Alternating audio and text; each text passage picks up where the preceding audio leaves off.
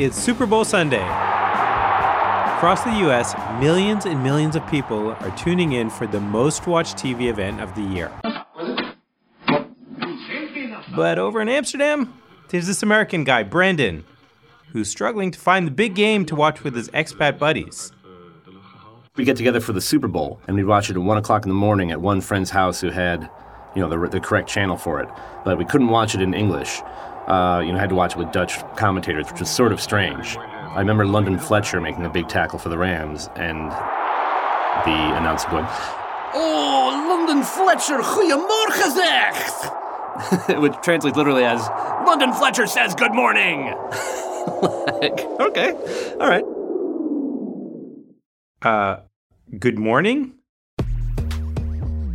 That American in Amsterdam was Brendan Hunn. The comedian, actor, and writer may be best known for his role as Coach Beard on the hit show Ted Lasso, about an American football coach who takes over a Premier League soccer team and is also based on the age-old assumption that American football and European football know nothing about one another, nor do they care to. In Europe, no, they didn't particularly cotton to the NFL. Brendan's also the co-creator of the series, which is based on his own experience as an NFL fan living in Europe. And Brendan knows football doesn't speak English. It speaks American.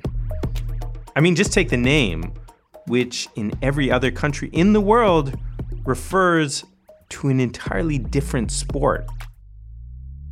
We Americans measure things in inches and feet, degrees in Fahrenheit, and time in the 12-hour system.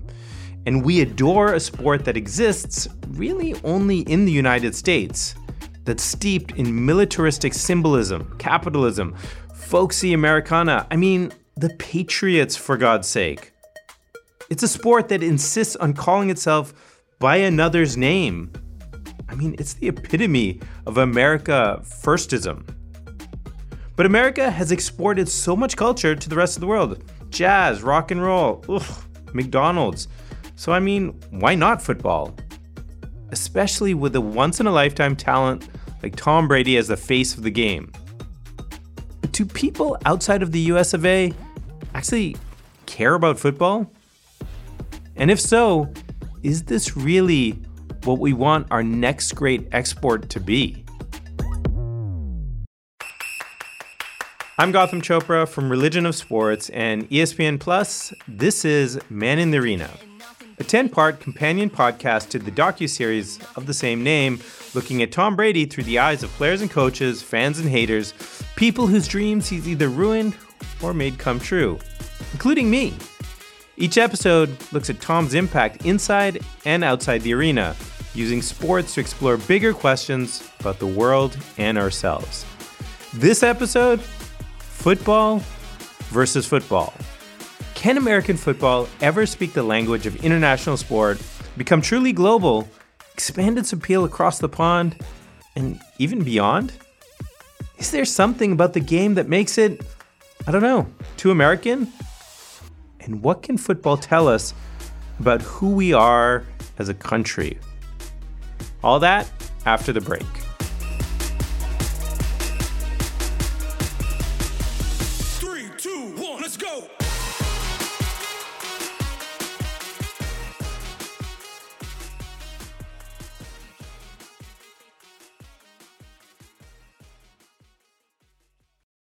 Welcome back. So in 2016, Charlotte Gibson, a researcher at ESPN at the time, helped put together a ranking of the most famous athletes in the world called the ESPN World Fame 100. And of course, Tom Brady made the list. Tom Brady is a GOAT. There's no denying that. Then that's what makes it interesting for so many people when they look at this list. And they see that Mr. GOAT is ranked 52. How is that possible? He's the GOAT. I mean, dude wasn't even in the top half of the most famous athletes on the planet. Many of the stars that rank highly on the World Fame list are famous in so many different countries. That's Sachin Dave Chandan. And for 6 years, I was an ESPN researcher. He helped scrape the data to determine Tom's ranking, which granted was based on a whole host of analytics. Not just athletic ability, but also salary, endorsements, social media presence. But still, 52. So the fun exercise about gathering data and looking at the results is it makes you realize how small America can be. It stands to mention that Tom has, Ronaldo, Messi, Neymar, James Rodriguez, a lot more football players ahead of him. Also 2 cricket players and MMA fighters. But the point is, living in America, it's pretty easy to get myopic about football. It could be a bit humbling as somebody that's spent their whole life in America to see, a lot of people don't know the NFL players that I obsess about every week. The NFL is kind of notorious for being insular. Only about 3% of its players are foreign-born. That's the lowest of any major professional sports league in the country. Other homegrown sports like Major League Baseball and the NBA and its players have always been better global ambassadors. Like Kobe Bryant's first promotional trip to China happened in 1998. That's nearly 20 years before Tom Brady went over. There have been a few other attempts to grow the profile of the sport, like the World League of American Football, a kind of spring league for NFL teams. That was pretty short-lived. And since the middle aughts, NFL teams have played in London and Mexico City. More recently, the IPP, International Player Pathway Program, aims to cultivate talent from abroad. But it's hard to argue against the fact that football has always been pretty nationalistic. I mean, there was even a bald eagle named Challenger who used to fly into stadiums during the national anthem. But it turns out that's exactly what some people love. That tremendous power of just, God damn, Team America, fuck yeah. That's Roger Bennett. And I mean, God love him, and my producer loves him even more than me. You're going to hear her fangirling in his interview. Can't really blame her. I mean, it's Roger Bennett. He's fucking awesome. He's a Brit who just wrote a memoir about his journey to becoming an American citizen. I'm from Liverpool, England. I'm American now. I always say I'm more American than Kenny Powers. He's also apparently more American than me because I had no idea who Kenny Powers is until I Googled him. He's like this archetypal southern rednecky character in the HBO show Eastbound and Down. Good old Raj also co-hosts the Premier League show and weekly podcast Men in Blazers, all about that other football. But it turns out he also has a deep love for the American football. It started when he was a US-obsessed teenager. And what better way into mainstream American culture than through the NFL? It was 1982. And this package of Joe Montana era NFL with its glitz, its joy, its wonder, its bombast. For a kid who already was in love with America, I could not have been more exhilarated if I'd stuck my fingers into an electric socket. At this point, Raj had absolutely no idea what was going on. But you know what? He didn't care. The sport itself was totally besides the point. This crescendo of terms, of rushes and blitzes for inexplicable reasons. They had women on the sideline dancing while the play was happening. What was that? So much of it, the sight, the sounds, the smells, just the ebullience of it was remarkable.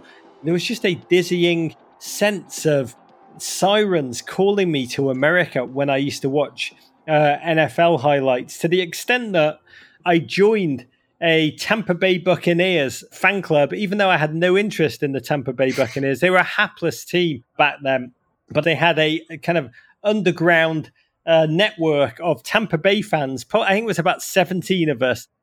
I was surprised to hear about this fan club. I mean, these guys are devoted. Hi there, so I'm David Cambridge. I help run the Bucks UK fan club, so we're the officially recognised UK supporters club for the Tampa Bay Buccaneers. And is the longest running NFL supporters club here in the UK. David has gone to 70 NFL games. Not 17, 70. And of all the teams to have a big presence over in the UK, why the Bucks? I mean, we're talking about the 1980s. They were so bad that we used to call the Buccaneers the Fuccaneers. Okay, look, eventually they won a Super Bowl in, I think, like the 2002 season, but they have never exactly been the kind of bandwagon that a casual fan might jump onto. The way most UK Bucks fans start is we go on vacation to Orlando. That's right. The largest European fan base for the NFL is thanks to Disney World, one of America's other great spectacles. So it's a normal family trip to Disney for a couple of weeks. So we got tickets down to Tampa and we went there. It was that time in the old Sombrero Stadium. It was just an absolutely amazing experience. David actually sees a kind of utopian America as melting pot harmony represented in the stands of an NFL game. All the fans are mixed together. Over here at soccer, you don't. You have your home supporters and then your away supporters are very much confined to a specific designated area, and you do not get a mixture of fans. Whereas I think it's far more sort of open and friendly. And, you head to Raymond James Stadium and you're all parked up and everybody's tailgating, Bucks fans and whoever we're playing, and it's good-natured and it's fun and everyone's enjoying that. And you wouldn't get that here in the UK at all. So for comparison, Roger Bennett describes a typical Liverpool Premier League game. The fields were muddy, the fans were grim. You'd go to the stadium and you'd walk over bloody bodies routinely, people who'd had the crack kicked out of them by other hooligan bands, and you wouldn't even be like, oh my God, there's a human being bleeding there. You just step over them and keep chatting. I'd be like, Dad, I think this is going to be a really good game today, as I stepped over a broken man bleeding from his head. And so that was what I was used to as sport. There was a level of just American wonder and American soft power that it entranced me as a 13-year-old, a 14-year-old. So eventually both Raj and David learned the sport and came to appreciate the game itself too. But for them, the flyover, the national anthem, the honor the troops rhetoric, the halftime show extravaganza, that in-your-face American stuff was exactly what they loved.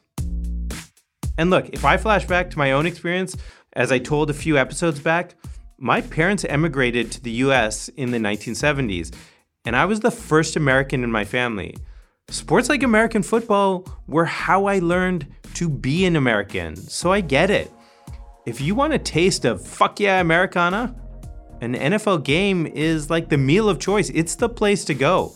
I had an American pen pal, and mine was in Chicago, and he would send me cuttings from the Sun-Times and the Tribune about William Refrigerator Perry. He was the epitome of that Super Bowl winning Bears team, a giant man who could play offense and defense. I had a poster of him leaning against the fridge right above my bed, and actually, through bizarre circumstance, ended up meeting the Bears. I first came to America in 86. The Bears had just won the Super Bowl, and met William Refrigerator Perry at 4 a.m. at O'Hare Airport. And he put his arm around me as we walked to get his bags. And he said, "Dream big dreams. I did. You can too." Which were just, gospel to my ear. I now work in sports and realize that's an amalgam of every single cliche any athlete tells any kid they want to get the heck away from. But back then, I was like, oh my God, I'm 15. And the fridge himself, the man who's on my bedroom wall, has just told me to move to America. Don't just talk about it, do it. So I have the fridge to thank for being here. And I did. I moved here at the first opportunity after university. Even as an American living abroad, Brendan Hunt, Coach Beard, learned how American football can sometimes represent something great about America. And this isn't just some expat propaganda. This is really what he saw firsthand. So much of Europe, they love America, actually. They love the concept and they love the idea. And we are optimistic at our best. We do kind of think that we can climb any mountain and take care of any challenge. That progress-obsessed, can-do attitude, it's even baked into the rules of the game. A friend of mine, he said something once that I thought was really, really interesting, which is American football is, on some level, the celebration of progress. Like literal, like how close are you getting? Like, okay, well right now you got to get 10 yards, and I'm gonna give you 4 chances. Okay, ooh, you got 2 yards there. You get another try. And like, ooh, you got almost 8 yards there. You got almost 8 yards. We want to make so sure about what your progress was. Here's what we're going to do. We have these orange sticks. We're going to bring these orange sticks out. Oh my God, these orange sticks aren't quite telling us for sure. Here's what else we got. We have 1,000 cameras focused on this 2-inch piece of grass. We're going to know exactly how much progress you made. And oh my God, you made it. Everybody celebrate. We made it 30 feet. Do we get points for that? No, but it's amazing. Wow, great job. All right, let's sell some Kool-Aid. And we'll be right back to get 30 more feet. But the painstaking, incremental, stop-start progress of football, and if we're going to go with this metaphor of America itself, it can feel excruciating. Almost like we're standing still, or sometimes even going backwards. My love of America was forged as a child. It's a very naive idea. It's the ideal of America. The reality of America, as we've all lived the past 2 years, is so much more complex, so much more challenging, so much more intense than anything I could possibly have prepared for. Look, everything has been politicized in this country lately. Vaccines, masks, Starbucks cups, climate change, even football. We can't think about the NFL without thinking about taking a knee and about how the league treats the players. I mean, it's taken way too long for the NFL to acknowledge the toll the game takes on players' bodies and their minds. But for better or for worse, the world is paying more and more attention to our football. Take the UK Bucks fan club. They had 17 members when Raj joined up back in fucking years time in the 80s. Now, that number is over 500. But is what's going on in this sport really the story we want to be telling the rest of the world about ourselves? Stay with us.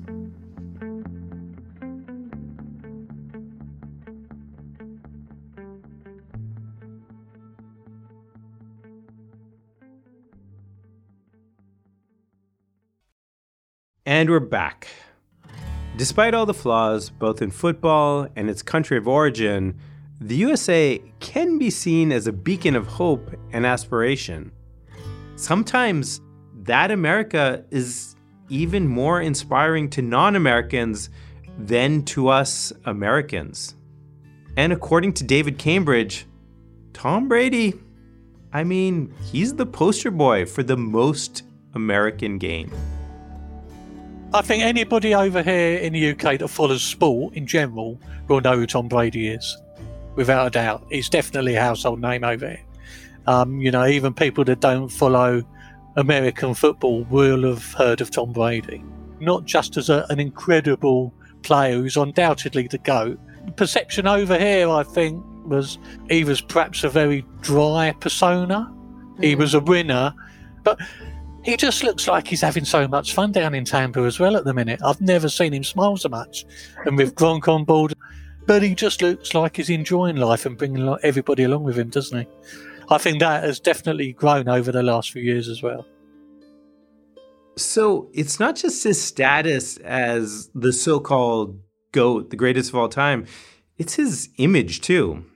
David, Roger, they see this all-American guy who represents this all-American sport. Which brings me to the Pats-Rams Super Bowl showdown, the one in the 2018 season.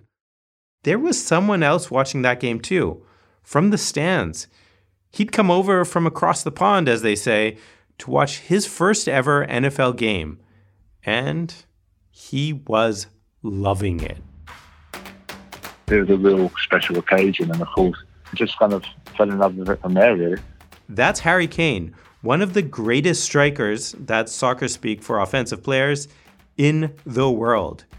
And while for that first game, he wasn't exactly speaking the language of the sport, Yeah, so my first impressions were that it was confusing. he was still totally into it. But I just love the fact that every player is trying to go forward, every player is trying to advance up the pitch and obviously score a touchdown. So I guess that's why I love it so much, that kind of rush and that adrenaline, kind of watching every play, really. So now Harry understands the game even better, and he considers himself an even more massive American football fan. But what first drew him to football wasn't exactly the sport itself. It was Tom Brady. I was actually on YouTube, kind of NFL videos and things like that, and a Tom Brady one come out, the documentary. I got watching it, yeah, and it really just hit me on a kind of a personal level. Tom's story of overcoming the odds to play at the top level resonated with Harry when he was overlooked early in his own career as a professional soccer player. I think I was 18 or 19 years old at the time. So I was kind of being overlooked and felt like I was good enough to make it at the highest level. It was just about kind of using that as motivation, kind of like Tom did, and work harder than everyone else and make sure that when I get the chance, I'll be ready for it. And Harry's not just a fan. He said he wants to end his career as a professional athlete as a kicker in the NFL. But yeah, it's definitely there as an option. When my soccer career is over, I'll look to trying to play in two of the biggest sports in the world would be an amazing achievement. Hear that? He said two of the biggest sports in the world, football and football. I mean, not on paper. American football fans are far outnumbered worldwide. Soccer has something like 3.5 billion fans, and the NFL has 400 million. Other sports are far more visible, more famous, more internationally relevant. But there is something about the NFL that captures the imagination of the world. And it's a combination of all the things, the sport, the spectacle, and our guy, Tom Brady. So for that age-old question of football versus football, maybe the two have a little more mutual respect than I ever thought. It's not football versus football. It's football and football. There's a mutual appreciation of each other's greatness. Now, when Raj goes back home to cover the Premier League for an American audience, when he interviews the soccer players, the one thing they always want to talk about more often than not is American sports. Including Harry Kane. He wanted to talk about the NFL. He wanted to talk to me about Tom Brady, about the New England Patriots. On the TV show Ted Lasso, despite all his clumsy American ignorance, he ultimately charms the team, the manager, and the whole of Britain. And while Tom Brady is no Ted Lasso, he does in ways represent the best aspects of American football. Tom Brady in England is known as the emblem of tenacity. And that character and greatness, it might actually transcend the sport, transcend America altogether. Yeah, I remember actually flying over to make a film about Chelsea Football Club, and the New England Patriots were surging. And I remember getting a car to JFK, and all I could hear about on sports radio was about Tom Brady and just the season curve, and thinking, oh my God, as a Bears fan, I was like, please God, let me get away from this. I can't stand hearing it again. And then landing in Heathrow and getting a car to Chelsea Football Club. And to my shock and my horror, talk radio in England was the only conversation they were having. I did laugh, and I was like, oh my God, just the globalization and the reverence for greatness. So whether it's Tom Brady or the force of globalization, or you know what, a little bit of both, American football has come a long way since Brendan Hunt struggled to watch that Super Bowl in Amsterdam in the early aughts. Harry Kane's Premier League team, the Tottenham Hotspurs, even built the first dual-purpose NFL soccer stadium in the UK. It's the only stadium specially designed for the NFL outside of North America. it was really cool. So I've also become an Arsenal fan. That's Brendan, who, by the way, is now a huge soccer fan. And a little while back, he had the chance to go to the stadium for a football doubleheader. It was a, once-in-a-lifetime day where I could go to an Arsenal game and a Bears game in the same city on the same day. He was impressed, not only with the stadium, but the turnout. The NFL fans of Europe all converge in London. These are all people who also are soccer fans. So Harry Kane, big football fan, and of course Tottenham Hotspur legend, comes out to do the ceremonial coin toss or whatever, and you can see him beaming. He's so happy to be part of this NFL and Europe experience. But instead of a big cheer for Tottenham's best striker, and by the way, captain of the English national team, the Arsenal fans in the stadium, Tottenham's rival Premier League team, they just destroy Kane. And the rain of boos that came down on Harry Kane in his own stadium, you could see the moment his heart dies, but I'll never forget the look on Harry Kane's face. Bless his heart. Listen, I remember games at Gillette when, Peyton Manning and the Colts would come into town. You're not going to boo Peyton Manning. In fact, I remember sitting at the stadium, turning to a few of the Colts teams after Peyton throws one of those incredible passes, into double coverage, but still completing it. What do? You got to wink. You got to cheers to those rival fans. Yeah, it's with the $17 Bud Light tall boy, but still, Peyton Manning. This camaraderie is the American football way. All of us together, even if we might hate each other's players or teams or politics, watching the football move ever so slightly forward, it's truly joyful and exhilarating and optimistic. And maybe that's one of the good parts of the great American story.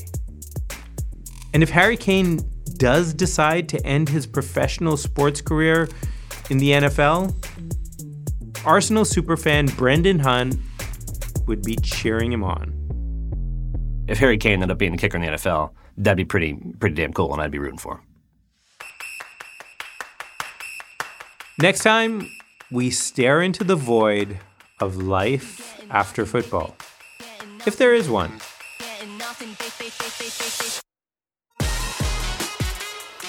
Man in the Arena is a Religion of Sports production in partnership with ESPN+. I'm Gautam Chopra, the host and creator. Our senior producers are Isaac Kestenbaum and Josephine Holtzman of Future Projects. Our story editor is Michael Garofalo. Executive producers are Amit Sankaran and Adam Schlossman. Associate producers Iggy Monda and Megan Coyle. Fact-checking by Jane Ackerman. This episode was mixed by Merritt Jacob, and for ESPN+, Brian Lockhart, Senior Vice President, Original Content and ESPN Films, Lindsay Raveno, Executive Producer, ESPN+ Originals, Tori Champagne, Producer, ESPN+ Originals, Julia Lowry Henderson, Senior Editorial Producer, Riley Bloom, Production Assistant. Lastly, special thanks to Jessica Popovac, Steve Nelson, Carly Peruccio, composer Michael Kramer, PRX, and Row Home Productions.